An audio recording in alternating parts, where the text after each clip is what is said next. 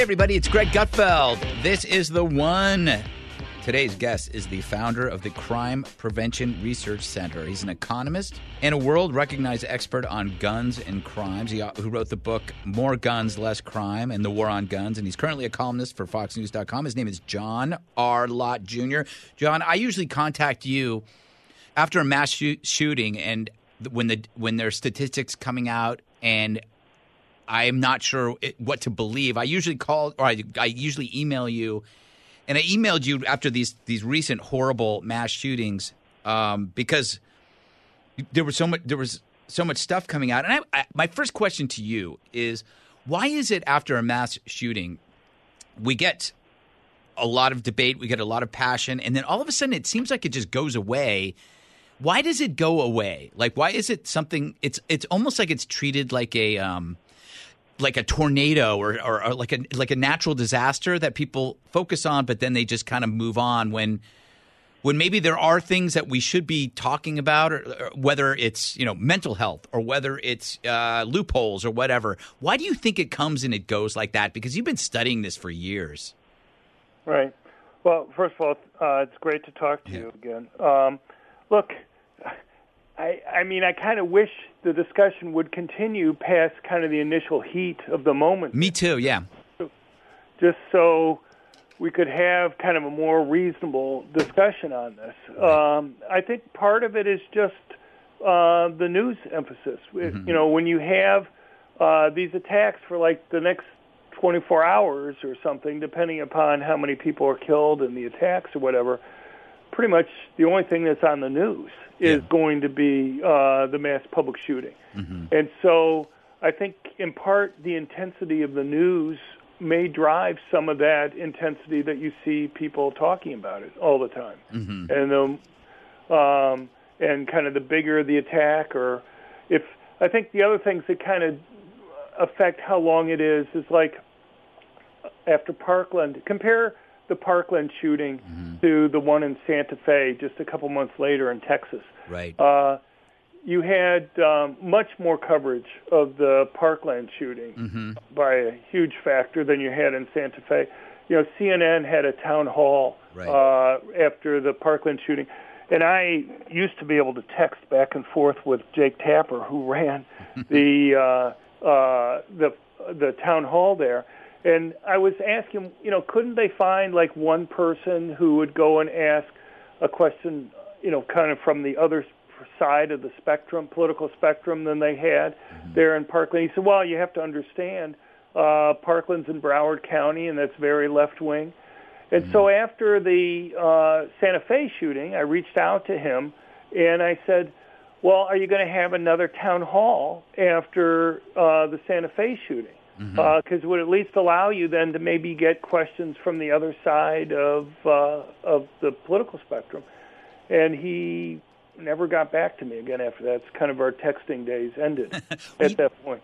You know what that touches on, I think, the problem with not just the gun issue, but just about every issue, is that they kind of become – they become I've used this phrase, the prison of two ideas. So there's one side and there's another. So anybody who actually, like, if you want to reach out to Jake or I want to reach out to you, any kind of compromise, even if it's a symbolic compromise, it seems the other side will get mad at you. So what that does is that, like, let's say you are reaching out to somebody at CNN, or I'm reaching out to somebody on wherever, and the quote side that you're on doesn't like that, they will shut it down. They want you to remain. So I think when you find yourself no longer being like no one's paying attention to you, it's because they are, I guess, realizing that they might alienate their team sport, their team, because politics is now like a team sport. Does that make any sense? No, I think it does. Look, for 20 years, I've been telling gun control advocates a couple what I think are very reasonable fixes that could be made in the universal background check bills that would get them passed instantly. What are they? Just because I have that in mind, I want to, because I you know this stuff better than anybody. I know that you get accused of being, on one side, and I'd like you to address that too, because, because you do a book called More Guns, Less Crime. People are going to assume you're in the NRA's pocket, But I want to ask you, what changes or fixes, if you could wave a magic wand or get politicians to do something? Okay. Well, the first one is we frequently hear claims that there are 3.5 million dangerous, prohibited people that have been stopped from buying guns because of background checks. Mm-hmm. That's simply not correct. What they should say is there have been 3.5 million initial denials, and virtually all of those, something around 99% of those, are mistakes. Okay. It's one thing to stop a felon from buying a gun. It's another thing to stop somebody simply because they have a similar name to a felon from buying a gun. Gotcha. And it's primarily minorities that are harmed. People tend to have names similar to others in their racial groups. Hispanics have names similar to other Hispanics. Blacks tend to have names similar to other blacks. I had no idea that this was an issue. I didn't know this. Okay, go ahead. Right. Yeah. And 30% of black males are legally prohibited from owning a gun because of past criminal history. Mm-hmm. Whose names are those people's names most likely to be confused with? Mm-hmm. Other law-abiding good black males who maybe want to buy a gun to protect themselves and their families. Look, the reason why you have this problem is that the government, when it does these background checks, it uses things like roughly phonetically similar names and similar birthdays. If you were to go to, let's say, a Democrat and say, I think employers, when they do criminal background checks, should use roughly phonetically similar names, they would scream bloody murder, because they would say that would result in a lot of good blacks being banned from being able to get jobs simply because they have names that might be similar to somebody else. If employers had an error rate in doing background checks on employees that was 100th the error rate that the federal government has, they would be, under federal law, they'd be sued out of existence. So what do you think, when you I go back, because you said you have some suggestions, like what would be your way to change? Yeah, go ahead. The suggestion is simple. The federal government just has to do background checks in the same way that the federal government mandates that private companies do it. That's pretty straightforward. Right. Yeah. And I've been making that comment for 20 years to people. The other thing is the cost. So you're in New York City. Yeah. If you want to privately transfer a gun to somebody else in New York City, give them a gift or whatever, it costs you at least $125 to do that. Now that's not going to stop maybe you or I from buying a gun, but the very people that my research shows who benefits the most from having guns, poor blacks who live in high-crime urban areas, $125 plus the licensing fees and the registration and everything else may make the difference between whether they're able to legally obtain a gun or not.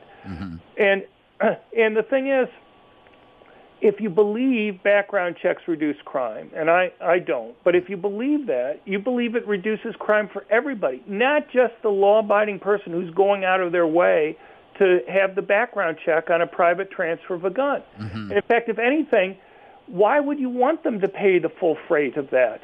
Because, you want to encourage them to do the background checks. You don't want to have this big tax essentially on them for doing what you want them to do on that.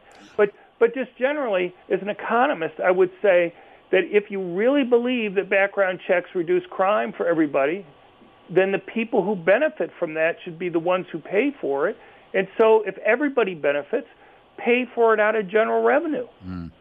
What do you – I know that I kind of know is there – because I know I've asked you this question on email every time after a mass shooting. What do you think could have prevented – either one, El Paso or Dayton? I know that you're pretty pessimistic about the ability to prevent these things, right? I mean, I know that... I'm not. Oh, okay. I'm not generally. I mean, what I would just say, first of all, just a general comment, and that is I'm pessimistic about the solutions that keep on being put forward by gun control advocates, in the sense that what's the number one thing that Obama pushed? Usually the only law that he would push after mass public shooting, and when Jake Tapper interviewed the 9 Democrats after these last 2 shootings, the number one thing they all brought up was background checks on private transfers of guns. so-called universal background checks. I want somebody to name one mass public shooting this century that would have been stopped if such a law had been in effect, because there's not such a case. Mm-hmm. And I wish the reporters once in a while would go and ask them about it. It's just not serious.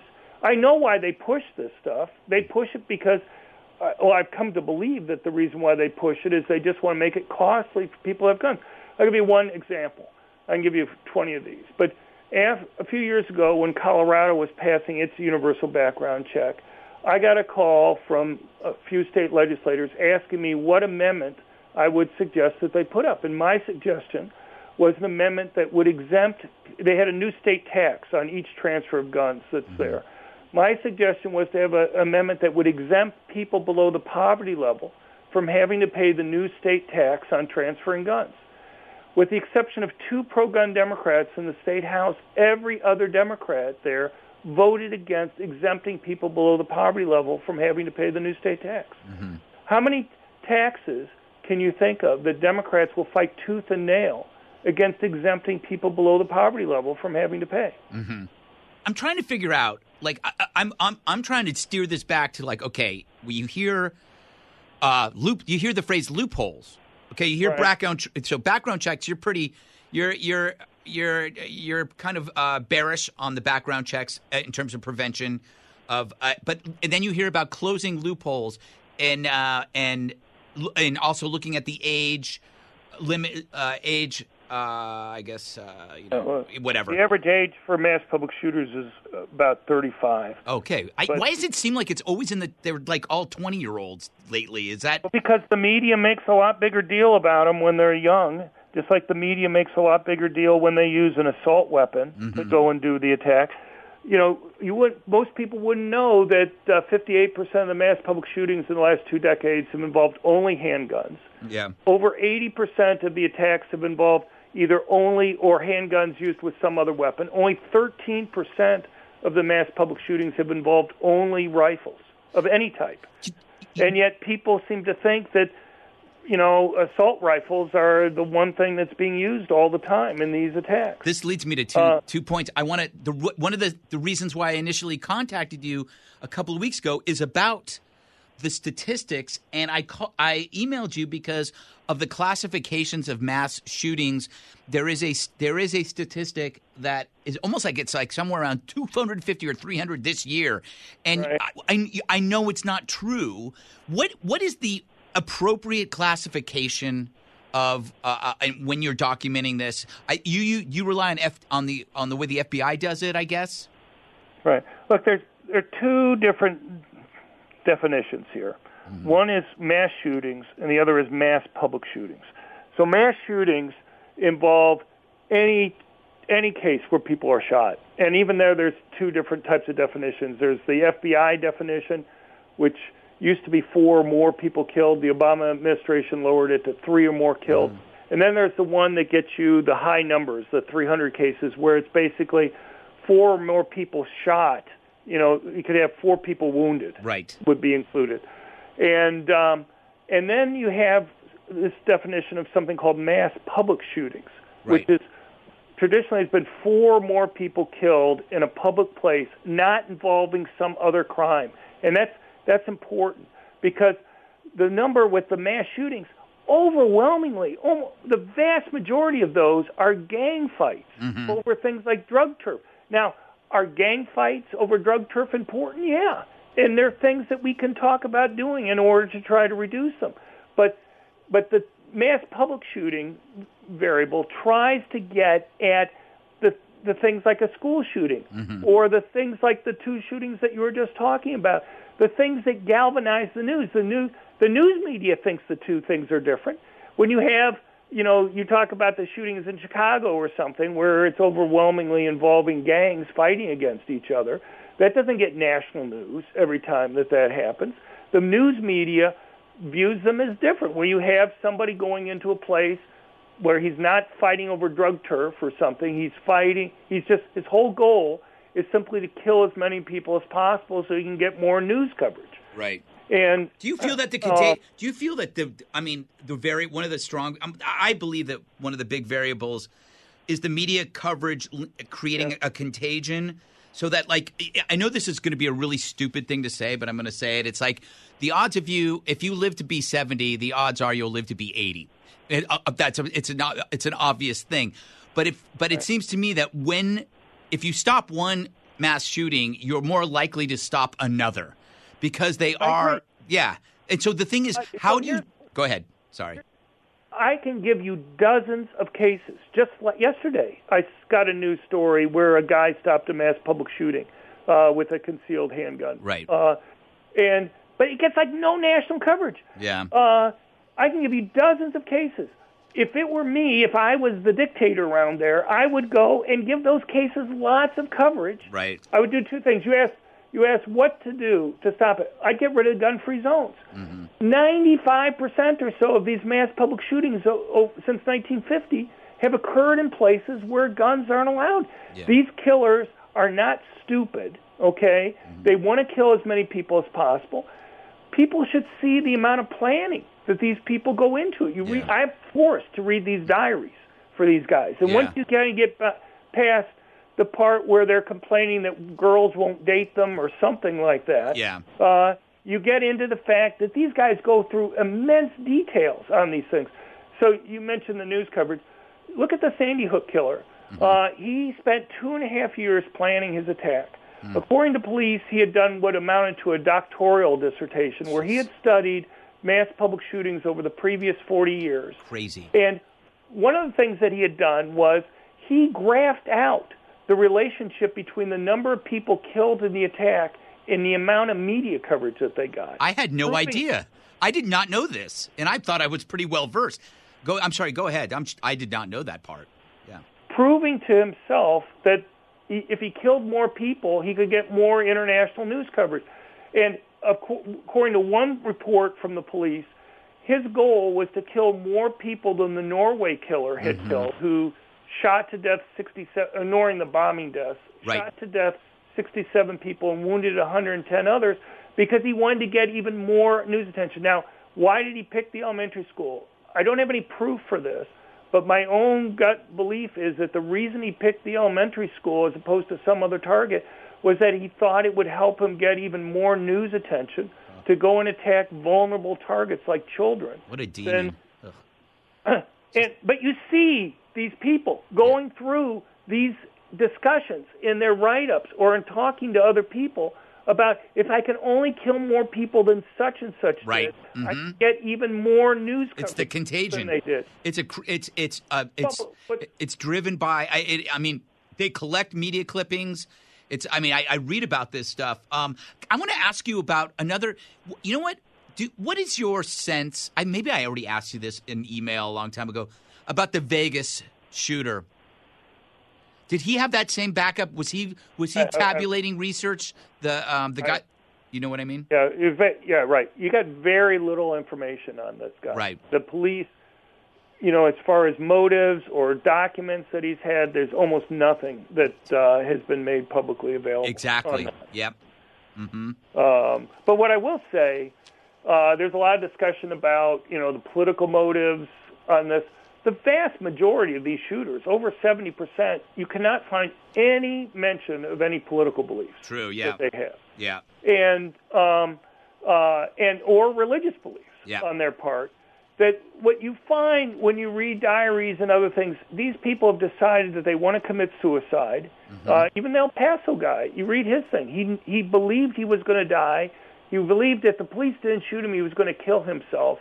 And I think probably what you have happen sometimes at the last moment, these guys just can't bring themselves to kill themselves. Right. You know what? One expert said that the mass shooting thing is basically a new kind of suicide. Right. Yeah. Right. I've been arguing this for 20 years.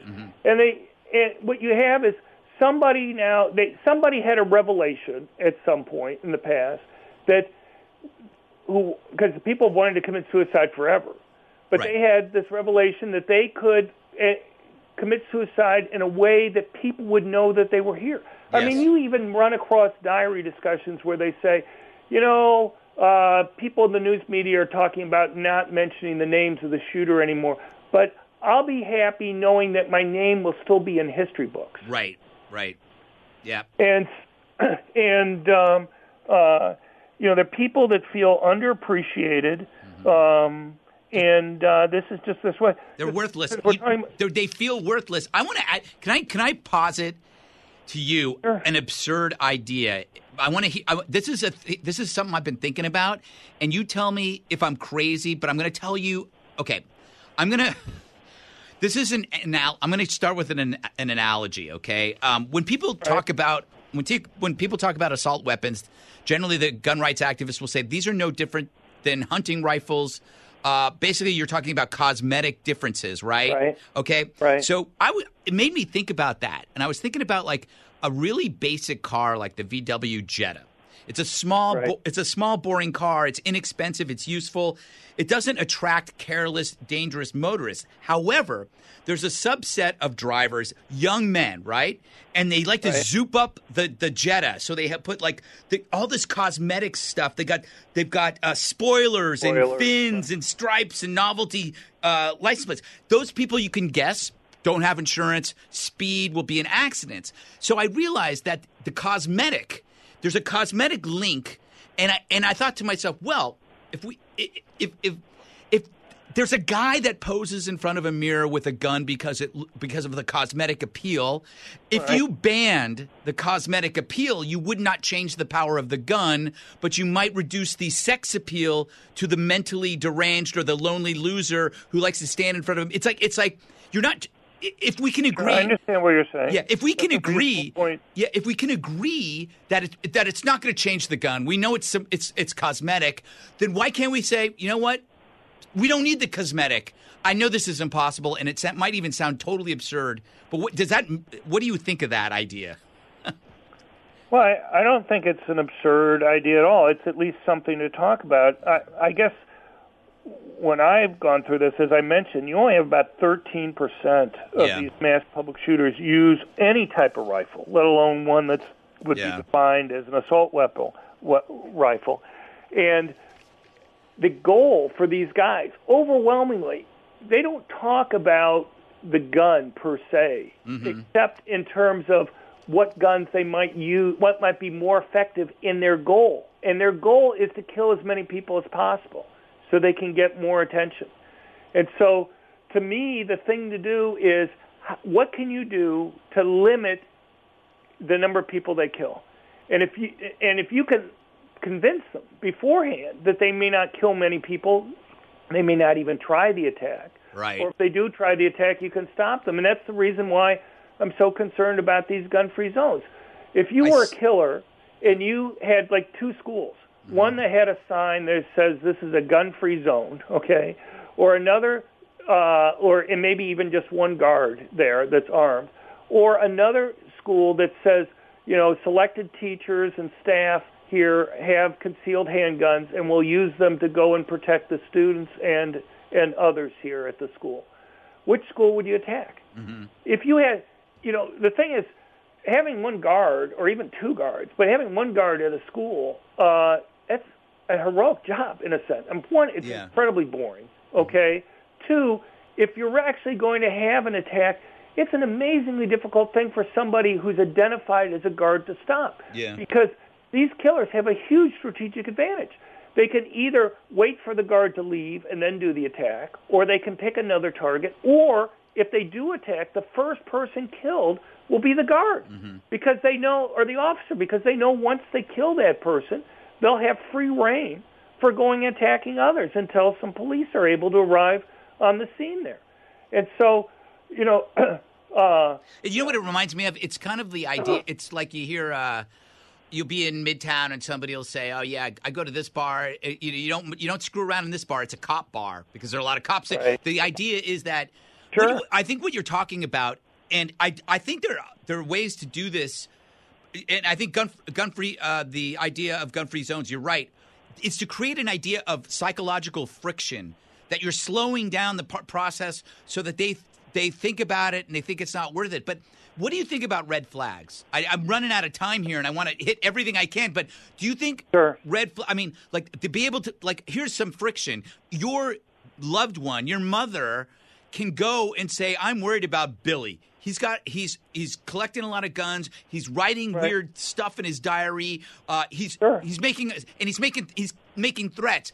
She can go to an officer and they can go to a court and they can tag the guy.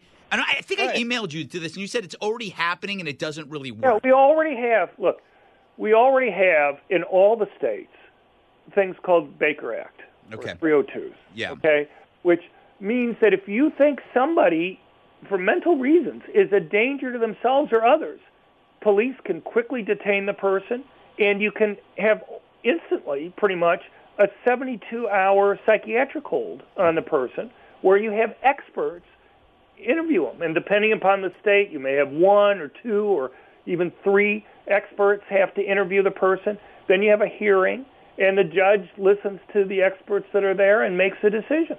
What the red flag laws do is they take the experts out of the decision. There's no experts involved in any of these red flag law decisions that are made there. No psychiatric experts that are there. I didn't know.